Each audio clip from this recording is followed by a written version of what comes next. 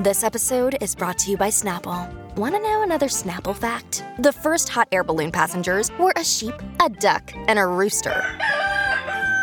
Ridiculous. Check out Snapple.com to find ridiculously flavored Snapple near you. Another day is here, and you're ready for it. What to wear? Check. Breakfast, lunch, and dinner? Check. Planning for what's next and how to save for it? That's where Bank of America can help. For your financial to-dos, Bank of America has experts ready to help get you closer to your goals. Get started at one of our local financial centers or 24/7 in our mobile banking app. Find a location near you at bankofamerica.com/talktous. What would you like the power to do? Mobile banking requires downloading the app and is only available for select devices. Message and data rates may apply. Bank of America N.A., member FDIC. When you need mealtime inspiration, it's worth shopping Kroger, where you'll find over 30,000 mouth-watering choices that excite your inner foodie. And no matter what tasty choice you make, you'll enjoy our everyday low prices, plus extra ways to save, like digital coupons worth over $600 each week. You can also save up to $1 off per gallon at the pump with fuel points. More savings and more inspiring flavors make shopping Kroger worth it every time. Kroger, fresh for everyone. Fuel restrictions apply. The following podcast contains explicit language.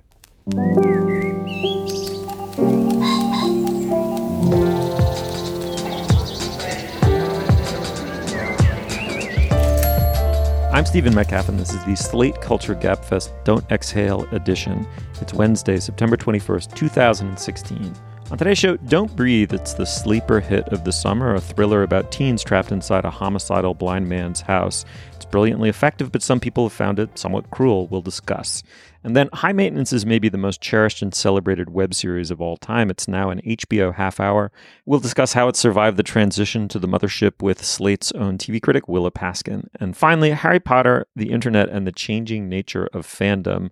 We'll be discussing an essay by Laura Miller, who joins us today to fill in for Julia Turner. Laura, how's it going? Pretty good. It's great to be here. It's great to have you back, as always. And of course, Slate's film critic, Dana Stevens. Hey, Dana. Hey, Stephen. All right. Well, as I said, we don't have the super efficient alien design cyborg known as Julia Turner here to walk us through the business. But Dana, I think somehow between you and me, we can fake it, maybe. What do you think? Our faltering human bodies can somehow drag themselves through the announcements. I think so. Yeah, really, there's only two announcements to be made today. One, as we've been talking about, we have a show coming up, a live show in Los Angeles on Thursday, October 13th. And that's going to be at the Aero Theater in Santa Monica. And we'll also have a very exciting guest with us that night, who is Karina Longworth, the wonderful hostess of the film history podcast, You Must Remember This. And I believe, Stephen, it's not sold out yet. Have you been checking up on this lately? Consulting my wetware, my faulty wetware, I come up with no. I don't think it's sold out yet. I think we're doing brisk business, but not quite full. So, as I've said in the past, I don't know what kind of an incentive this could possibly be, but if we sell out, Dana and I are going to do a whole musical set. It keeps growing every time. Every time I sit down to the mic. It's going to be like Beverly Sills level skill expected of me by the time we actually get to Santa Monica. So I'm half hoping the show sells out, half hoping it doesn't. No, just kidding. Everybody should pack the theater in Santa Monica, please. And my second announcement just has to do with today's Slut Plus segment, which will be a discussion of Jimmy Fallon's choice to have Trump on as a guest in the typical chummy, cute Jimmy Fallon mode, and the backlash that's caused on the internet. So, right, and how the media has conspired to normalize Donald Trump, who many people, me included, think should remain a completely abnormal political phenomenon in American life. Aha, there we go. There's a little spoiler peek at some of the ranting that you can hear if you're a Slate Plus member, and tune in for that special extra segment. Okay, back to the show, Steve. Thanks, Dana. All right, moving on.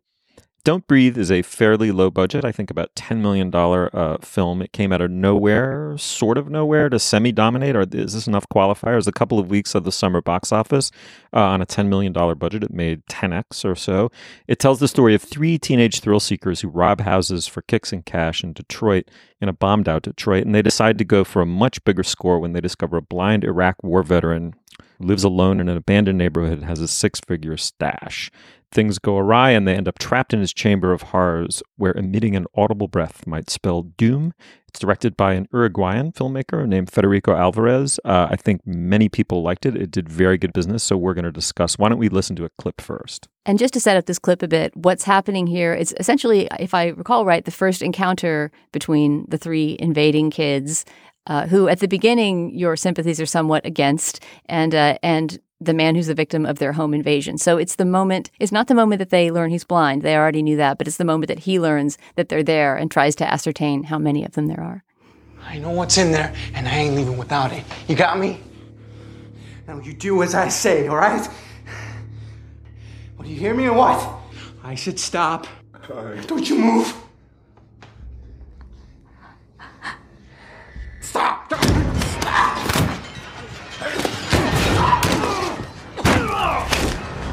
How many of you are there? All right. Well, Laura Miller, you never cease to surprise me. You are one of my favorite critics, as is Dana. But Sure. No. It's Jesus. Come on. But you did surprise me. It turns out you're a fan of this kind of genre horror film. So I'm going to start with you. This was a good excuse to finally go see this. What did you make of it?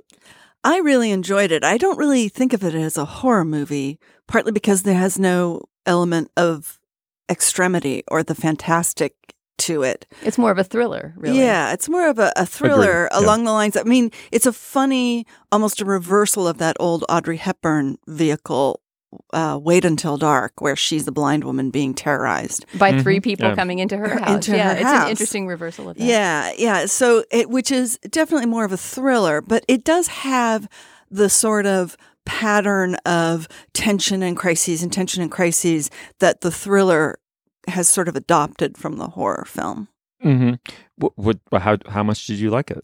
I really loved it. There are several things about it that I like, that it breaks the mold of what you would think of as a sort of a cheap genre horror or thriller film, in that very little of it is sort of grotesque or unbelievable. I mean, there are moments, definitely towards the end, that are controversial, that you think, oh, that's going a bit too far. But the bulk of it, the victims it's really hard to sort of pick who the victim and who the bad guy is. But each side is maybe a little bit too capable of recovering from their injuries and going on to fight again. I agree. But I had sort of expected something more like Home Alone, where they would go into his house and it would be booby-trapped in this kind of grotesque and sadistic way. And instead, your sympathies kind of go back and forth between the burglars and the blind man. And a lot of it has to do with the incredible performance of Stephen Lang as the blind man, just his physical presence, the way that he looks like someone who has suffered a lot and who has made himself strong in this kind of warped way that makes him both a poignant figure and a terrifying figure. Yeah, it struck me that at moments he was a bit like the Raymond Burr figure in Rear Window, who looms in at the end on Jimmy Stewart in this terrifying way, but who in that very same moment becomes kind of vulnerable and pitiable. And that's something very unusual in this kind of movie, right? I mean, if this was the typical last girl left, running away in a cabin in the woods from a monster kind of movie, which it sometimes does resemble in the second half, you would never have the kind of sympathy switching that you have in Don't Breathe. And I thought that was one of the most interesting things about it. I mean, if we could go just for a minute into the genealogy of this movie, because I think this is part of the interest and part of what drew me to wanting to see it, is that it's co-produced by Sam Raimi, who's the great comic horror director, I would call him, who handpicked this director, Fede Alvarez, a few years ago to remake his own movie, Evil Dead. That was Alvarez's first movie. He was actually a Uruguayan special effects maestro of some kind, and Sam Raimi admired his work and thought that he would get the aesthetic of Evil Dead and sort of chose him to make this remake of it, which I thought was a very successful and scary remake to the extent that there's any point in remaking a movie like Sam Raimi's Evil Dead. Some people found that it was too slick and sort of missed the roughness of old Raimi, but at the very least, I felt like it revealed Fede Alvarez as a good craftsman of these kind of movies. And it so happens that the best thing about his remake of Evil Dead was the main actress, Jane Levy, who is also the main actress in this movie, who plays Rocky, the young woman who I think is by far the most sympathetic of the three three invader characters, and who kind of carries the movie really, along with Stephen Lang. I wasn't sure that it really had the courage of its own moral equivocation about who the monster was, who the villain was, who was the hero. Certainly towards the end of the film, it abandons it altogether in ways that are meant to completely salve the conscience of the viewer and bring one's predetermined genre sympathies totally in line, in a totally unpredictable line. That said, I think it's expertly made from beginning to end. I thought the setup of the movie was actually beautiful. I thought the performances were terrific. Not only Lang, who I agree brings unmistakable depths of sympathy to the figure who's also supposed to be the Freddy Krueger in some routine way. The efficiency with which the motivation for the robbery is set up for each of the three characters, each of the three teens breaking in, I thought was beautifully done. I mean, with real economy and confidence and wit, even. However, don't you think it abandons its own scruples towards the end of the film without giving anything away? Yeah, I can't help but agree with Steve that there is this moment towards the end, which we don't want to spoil, where things turn to a level of the grotesque that feels a little bit more typical of a cheap horror film. But up to and then after that point, really the style of the film, the economy and the incredible coherence of the physical action is really the selling point of the whole thing.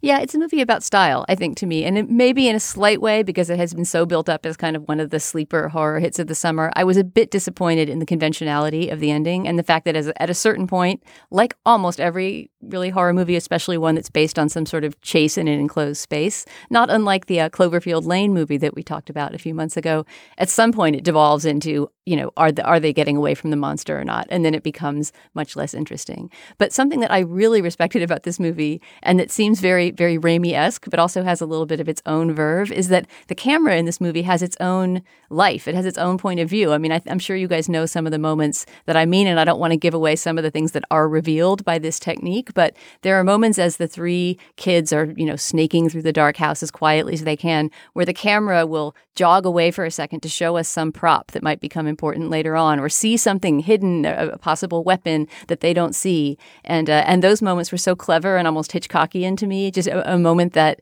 the camera is assuming some sort of subjectivity of its own. Mm-hmm. Yeah, I completely agree with that. I mean, we're all in agreement that we're eager for the inevitable here, which is that Hollywood's going to throw money at Alvarez.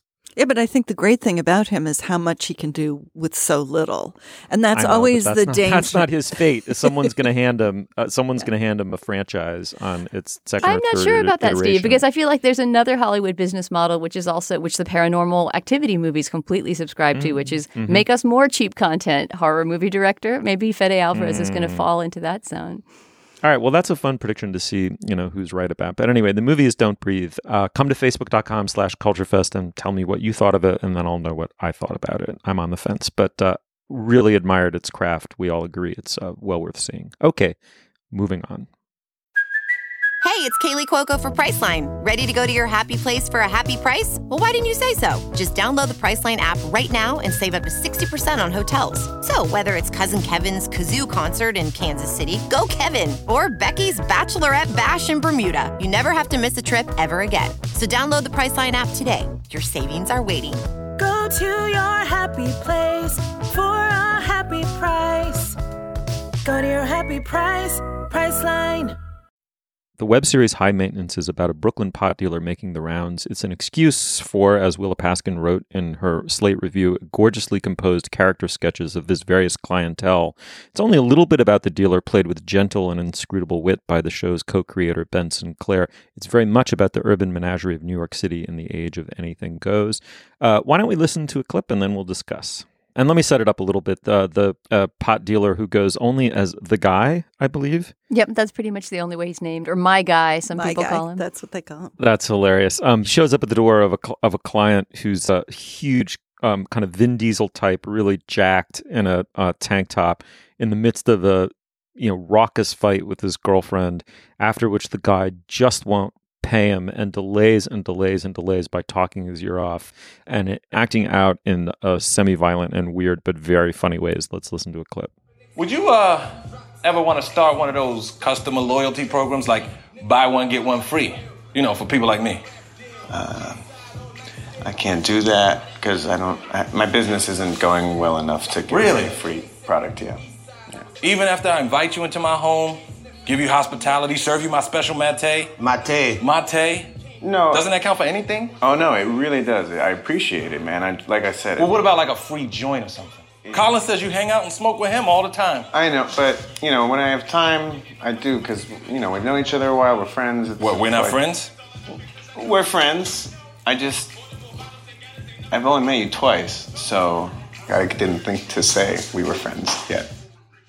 All right, well, we're joined by Willa Paskin, Slate's TV critic. Willa, thanks for coming in. Thanks for having me. You pointed out as a web series it was brilliant in itself, but added to which it was often mercifully short, often as brief as 5-minute episodes. Now it's a half an hour.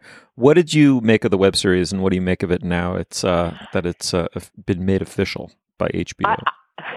I loved High Maintenance. I loved High Maintenance as a web series. I thought it was kind of like the best web series that has ever existed, which is not a huge amount of praise necessarily. I don't think there have been that many great web series, but it sort of showed everything that a web series could be. It was really, really well made, really funny, really precise, and it was any amount of time it wanted to be. It sort of felt like it took advantage of not being on television. So when it was announced that HBO was buying it to make more of it, it at once totally made sense. Like, that's a great show that HBO 100% should own or should be trying to make.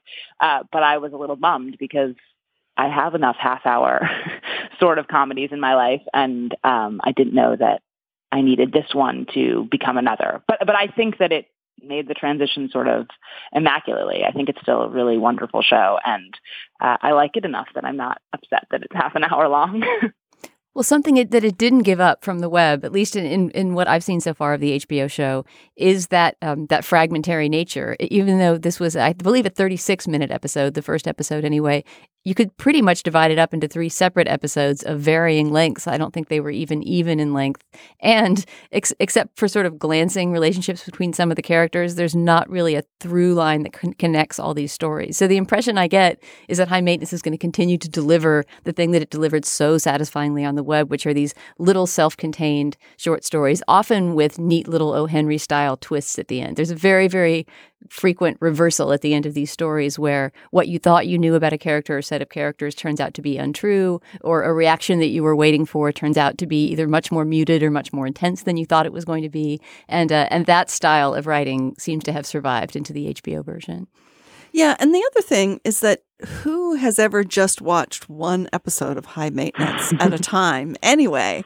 So in a way, it's for me watching it, it would be like, oh, I have a half hour before I have to make this phone call, or I'm going to cook, I'm going to eat dinner, and I have a half hour. So I'll watch 2 or 3 episodes. And so in a way, it's not that big of a leap in terms of the watching experience.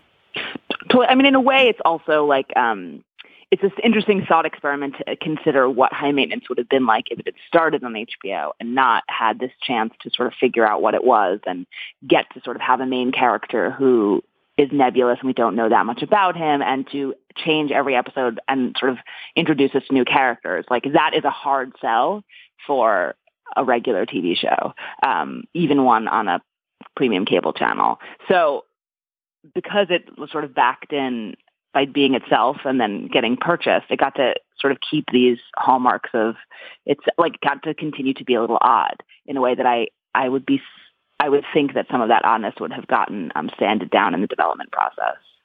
That seems very true to me.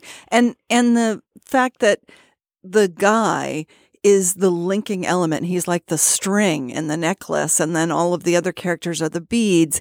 And it seems like in a more conventional development situation, the creators would be compelled to make more of a story about him, which would sort of ruin the lovely meandering quality that it has. There are even some jokes within the stories about how little is known about the guy, right? I mean, people sort of speculate, do you know anything about the private life of the guy? Only a couple of times in the history of the whole show since the web series have we seen any glimpses. Once he spent a day with a niece, a little girl, and you got a sense that he had a family. But it's not like we go home with the guy after his weed delivery rounds are over and you see how he lives. Yeah, we never see where he lives. Well, I do just want to say that we do end up going home with the guy in episode 6, but it's still sort of, it is in a very high maintenance way. It's very sort of, you don't really understand what's going on until it's later in the episode. You don't actually see inside of his apartment. He gets locked out of his apartment, and he has to go stay with a neighbor. So he's kind of like us. The information is still like little drops about it, but you do sort of learn some more about him. And I mean, and then there's an episode that's coming up that's all from the perspective of a dog, and he has a relationship with the dog's walker that it's a girl he's into. So you sort of see some more about him. I haven't seen the dog episode yet, but I'm really excited that they decided to do that, because I think another thing that seems so refreshing to me about High Maintenance is that they're very willing to play with point of view and style, so that sometimes they'll seem to be pastiching a certain style and then they'll let go of it because it doesn't go with the next story. And you don't sort of have a sense that their ideas are getting put through a high maintenance izer that makes all the ideas and stories come out the same. So the idea that suddenly we could be inside a dog brain, even though it has nothing to do with the show as it's gone so far, makes a kind of sense. The dog episode is also just, it's really interesting because it's about a dog who's in love. If the dog falls in love with his dog walker, I mean, I don't, in a doggy way. It's not like they make that over, but he has these sort of, he imagines his dog walker while he's waiting in the house. His dog walker is played by Yellowstone. She's sort of a hipster dog walker, but he has this fantasy of her dancing in a field, in all white, she's sort of Stevie Nicks. That's the dog's fantasy. It's very, it's very charming. And I mean, one sort of caveat about High Maintenance for people who haven't seen any of it and are avoiding it because it's a stoner comedy about a pot delivery guy. I just wanted to drop this in if that's the reason you're resisting it. That was the reason that I resisted watching the web series for some time, because I just sort of thought, what is there new to do with the genre of stoner comedy? And just to clarify, I would not call this stoner comedy at all. Not at all. In fact, there's many episodes where you don't really see anyone get high at all. The transaction might be an excuse for some sort of social interaction, but it's not, it's in no way either a pro-drug or anti-drug or even particularly drug-focused comedy. It's not druggy at all, no. Well, I must admit, I never watched it before, and now I'm completely charmed. Love everything about it. Now, as I understand it, he remains kind of inscrutable a little bit, but there are repeat characters. Is that correct? There are people that he visits over and over and over again, and we start to get some continuity and sense of continuity about their lives. Over and over and over again might be an exaggeration. There's a kind of an oblique, I can't think of another example. There must be one of a series or a book series where people come through in this glancing way. But for example, there's these characters known as the assholes, which I guess were big fan favorites of the web series. So they brought them back for the first HBO show. And the assholes are these very good friends, a gay man and a straight woman who have been friends forever and who essentially walk around New York just being the most heinous, shallow people you could possibly imagine. Yeah, you'll see them interacting with someone in this really sort of bright, loud way that seems positive and enthusiastic. And then the minute they're away from that person, they say the most nasty, disparaging things. They seem to hate everybody except each other. And so they've been these characters that our guy has hated delivering to the whole time because, they're jerks. And I think at one point they didn't even come up with the money for him. And he, again, had to wait around for a really long time. They're sort of always treating everyone awfully. But in this beautiful and really moving twist in the last time that we see them, you get some glimpse of the fracture within their own relationship. And I won't give away how that happens, but it's a great moment where these people that were sort of laughably awful antagonists become really human and sympathetic. Well, I'm going to scour Vimeo and go back and watch all the other ones. I mean, it's that good. It's really, it's very, very clever. Willa, so your final analysis is made the transition to the mothership seamlessly. Also, I note they only ordered 6 episodes. They didn't go crazy. Even stretching it out to 10 or 12 might have been a little too much. It seems they understand the role of scale in making this so fetching. Totally. I think the fact that it's not too much and it's still, 6 episodes is basically, as Dana said, because it has a sort of vignette feel, is probably like 12 episodes for them. They have that many different pieces to each episode. And that seems like exactly as ambitious enough for them to still be making a good show, but not have like watered themselves down. I think one of the great strengths of this as a web series and as an HBO show has been the casting. And Katja Blichfeld, who's married to Ben Sinclair, they're the co-creators, and he, of course, plays the guy, was a casting director, actually an Emmy award-winning casting director before this show got started. And the two of them were, on the fringes of the entertainment industry doing editing and casting, and sort of decided, because they had this huge group of friends who were wonderful actors who weren't getting work anywhere, that they were going to find places to let these people work. And that's really something I love about this show, is that almost every face is an unknown and unexpected face. One of the very few exceptions is that Dan Stevens of Downton Abbey played a role in the first season, I believe. He shows up again.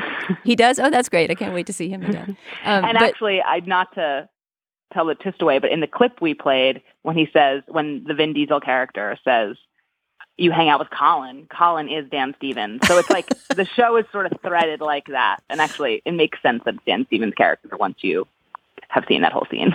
Yeah. So, but the relationship is a cyclical one, right? Between episodes, it's not as if there's an arc building and that you need to watch them in a certain order, which is something else that I love about it. You can sort of dip in like a carousel, just jump in and jump off, but just inevitably there'll be the kind of face that you don't often see in a TV show, or a combination, sort of a romantic couple that doesn't look like a regular romantic TV couple, and so I like that slightly offbeat sense of the casting. It's part of the strength of the show.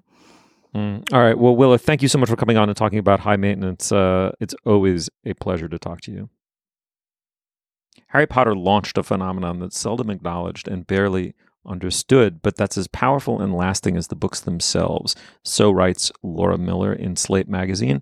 As she concludes, Harry Potter represented the first massive internet-born fandom and really changed the concept of fandom forever. Correct, Laura? Yeah, that just about says it all, Steve. End of segment. No, it doesn't. It better not. I mean, you make a couple of quite astute points that as soon as you say them, one slaps one's forehead and says, yes, of course, which is the best point to make. The first is that the phenomenon of Harry Potter was completely coincident with the rise of the internet. And even though at the time what everyone thought about them was how they were drawing very young readers back to books or to books for the very first time, in fact, as important to the rise of Harry Potter is the fact that it was a shareable experience over the new public space known as the internet. And the second is that, there was Star Trek, there was Star Wars, there was a certain kind of nerdy fandom that preceded Harry Potter fandom, but Harry Potter really changed that forever. It did. Harry Potter coincided with the rise of the web, which is the more user-friendly, less command line based version of the internet, because the internet pre-existed Harry Potter and was used by a lot of people, and including fans, but it became available and sort of accessible in a way that it had never really been before with the rise of the web and browser-based interactions with the internet. And that includes forums, but also mailing lists and weblogs, which are really just sort of like news feeds created by one or more people with interesting links or items on them. So there are a lot of different versions of ways that people could connect with their fandom on the web. That people could connect with other fans and find out about new things or learn about other kinds of fan activity like wizard rock bands or playing Quidditch in real life or fan fiction. And then that in turn created a kind of general interest in fandom in all the ways you could express it. It was just so much easier and faster for people to find out new ways to be fans.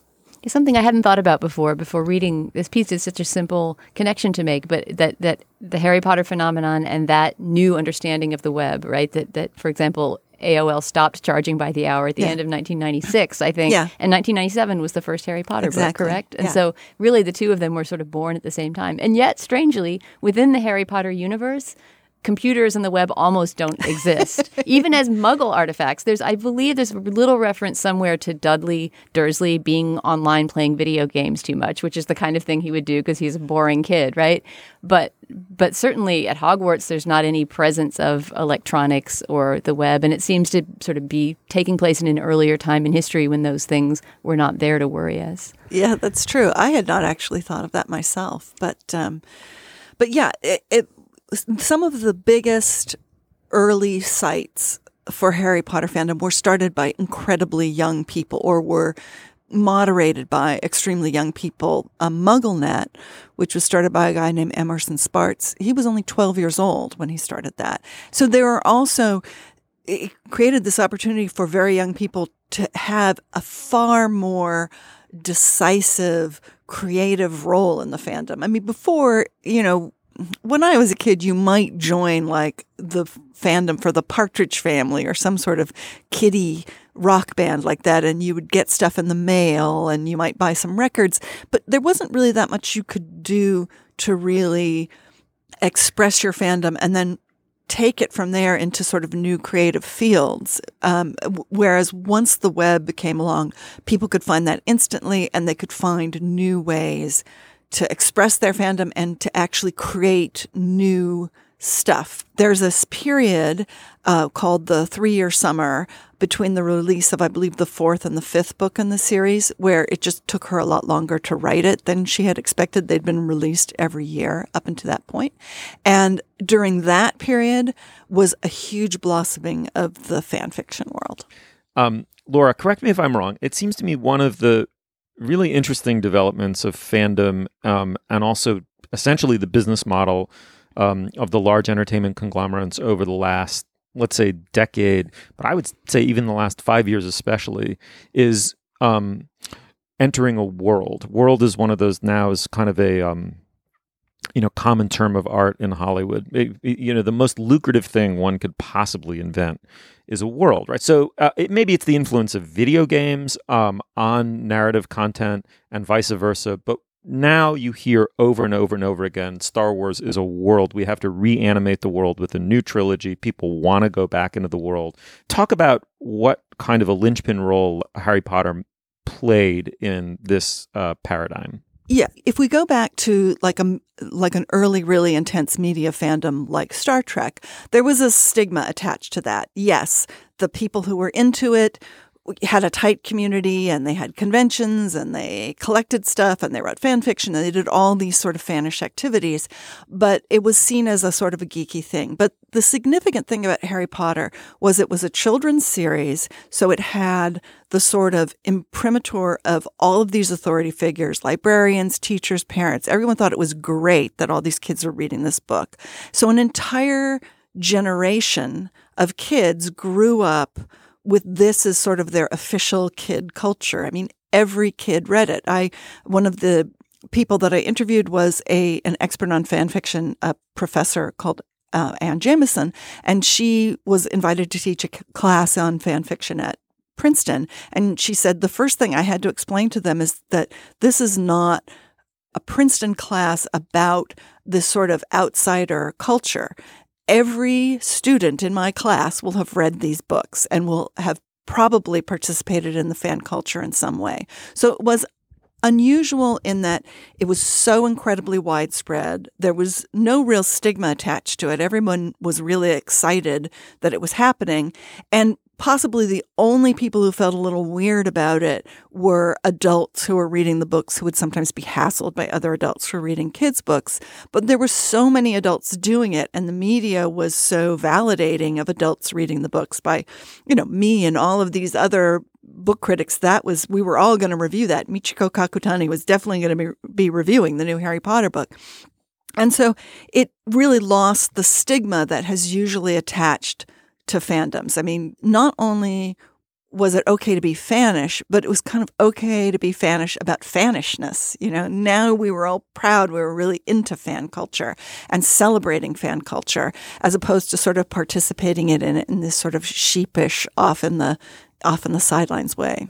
How does J.K. Rowling feel about the whole fan culture that's mushroomed around her books? That's the other thing that really made Harry Potter fandom even more robust, made it really the first really internet-born mega fandom, was that J.K. Rowling completely supported almost every fan activity. There were a few fans she clashed with when she felt that they were producing work that was significantly taken from her own original work. She did sue the guy who created the Harry Potter lexicon because he tried to publish a book based on this website that had too much of her copyrighted material. But beyond that, she was always very supportive of fan art, fan fiction, fan activities.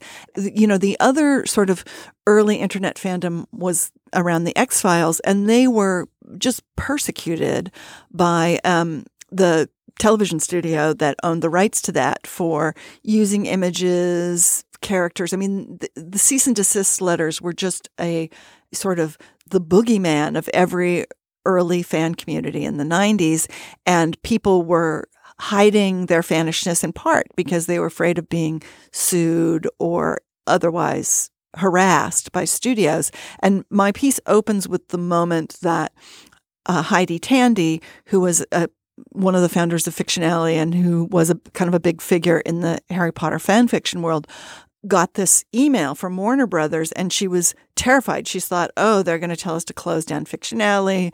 And instead, the email was saying, do you want to be an affiliate of the Warner Brothers shop? And that was really a turning point at which the sort of powers that be, which is the official in fandom, is what you usually call whoever is the rights holder for the original material that is also called the canon. The powers that be were usually something to hide from and be afraid of. And this was the moment when they sort of reached out to the fandom and sort of enlisted the fandom, and fandoms became part of the marketing of the canon itself. This 12-year-old who had the column at fanfiction.net and who was a founder of Fiction Alley, her name is Flourish Klink. She now works at a consulting company whose main job is to establish good relationships between fandoms and rights holders. It's a new career.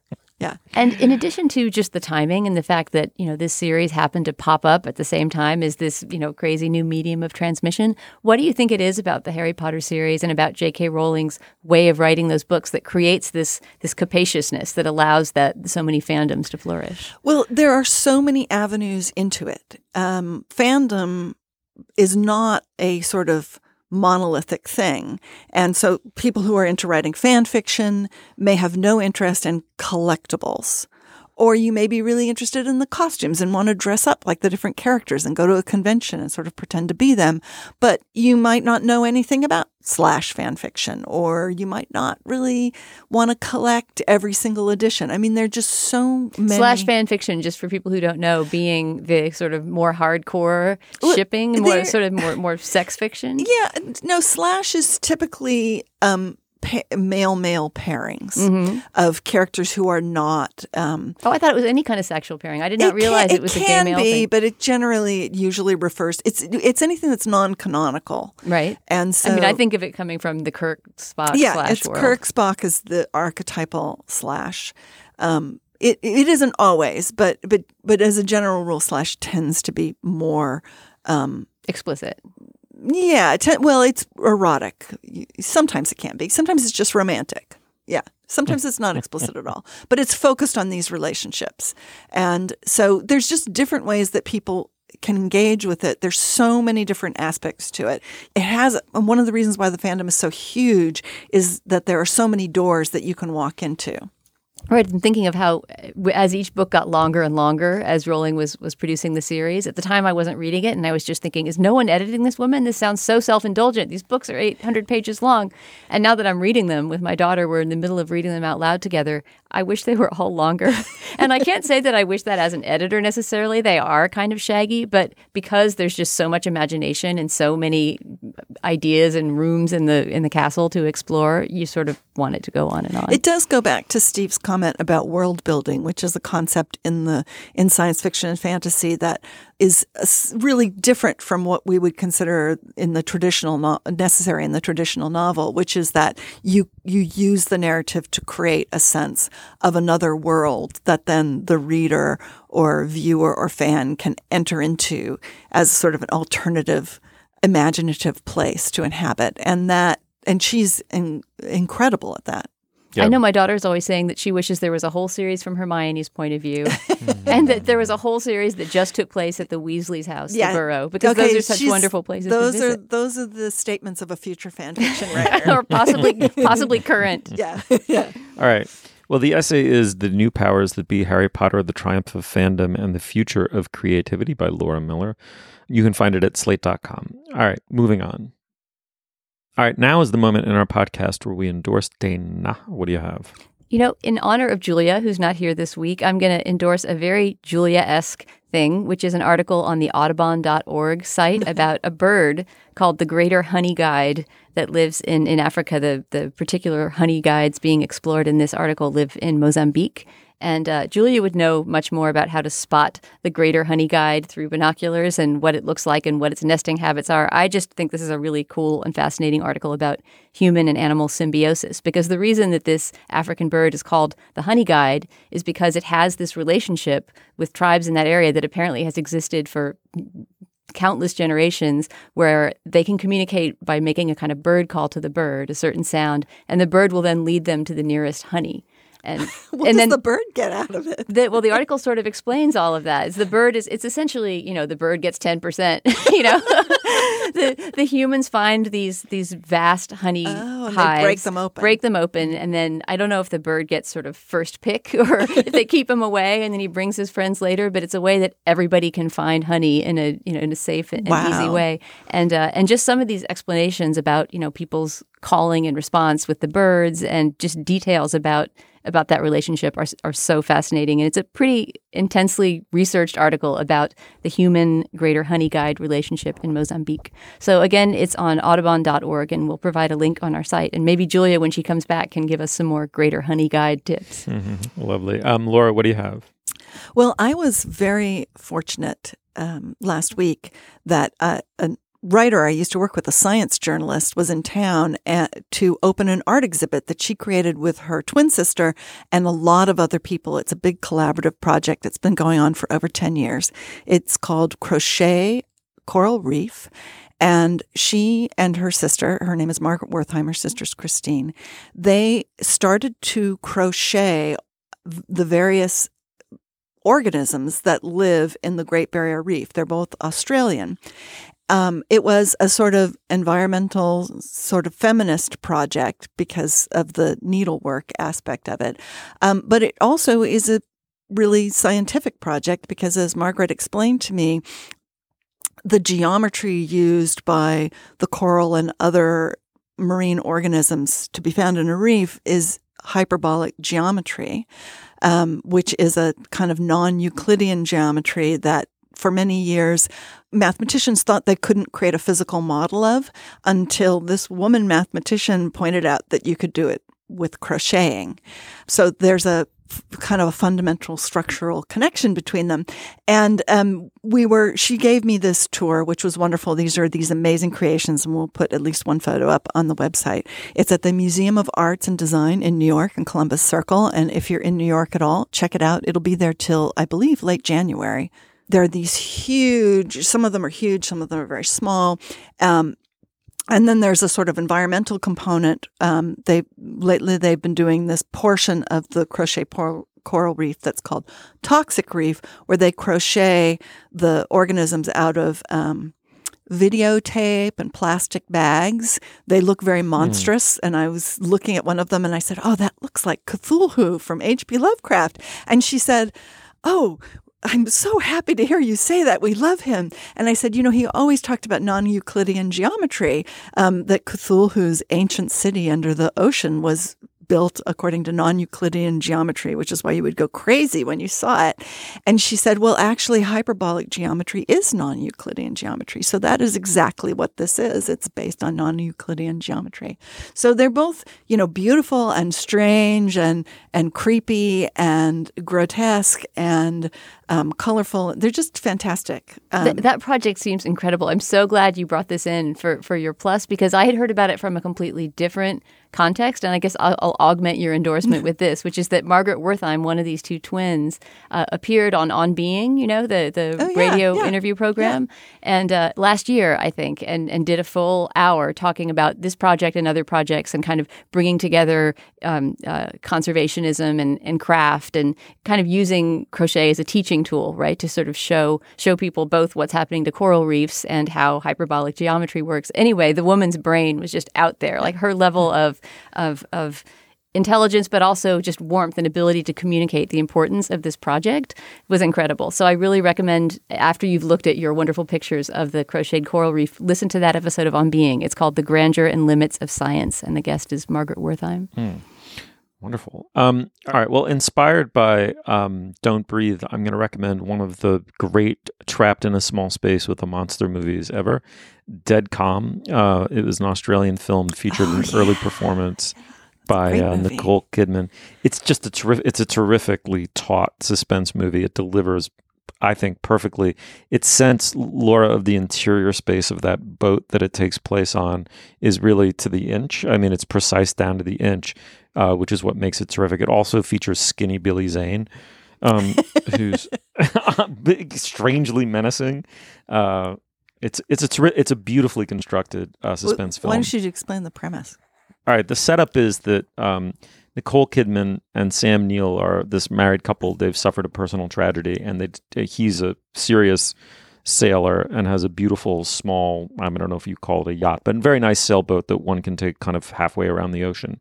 And for respite, for kind of spiritual respite, they go off on a long trip, just the two of them, into the middle of the ocean, and they encounter a menacing person who takes over their boat. And I won't give anything more away, but it's astonishing that the entire movie unfolds essentially on this quite small craft, and it's quite beautifully done. Anyway, and then secondly, I want to just quickly endorse the Twitter feed of a guy named Chris Arnade, who is Arnade, who, as I understand it, was a bond trader and has since become a kind of fantastic public moralist and journalist.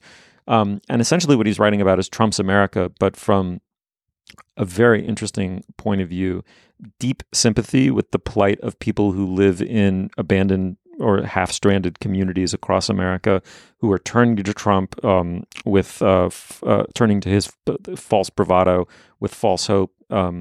And he's brilliant about that and its relationship to the ascent of free markets, which he knows about from the inside. His Twitter feed is terrific. He's doing very good journalism with it. It is very worth finding. Chris Arnade, Arnade. All right. Laura, thank you so much for coming on and filling in. That was terrific. It's been a blast. Thank you, Steve. Dana, always a pleasure. Thanks, Steve. You'll find links to some of the things we talked about today at our show page, slate.com/culturefest. And you can email us at culturefest@slate.com or drop us a note at our Facebook page, facebook.com/culturefest. Our producer is Zach Dinerstein. Our intern is Lizzie Feisen. The executive producer of Slate Podcasts is Steve Lichtaya, and Andy Bowers, as always, he's the chief content officer of the Panoply Networks. The Culture Gap Fest is part of that network. So check out the entire roster of shows at itunes.com/panoply. Our Twitter feed is @SlateCultFest. For Laura Miller and Dana Stevens and Willa Paskin, I'm Stephen Metcalf. Thank you so much for joining us. We'll see you next week. Voldemort, Dumbledore, run.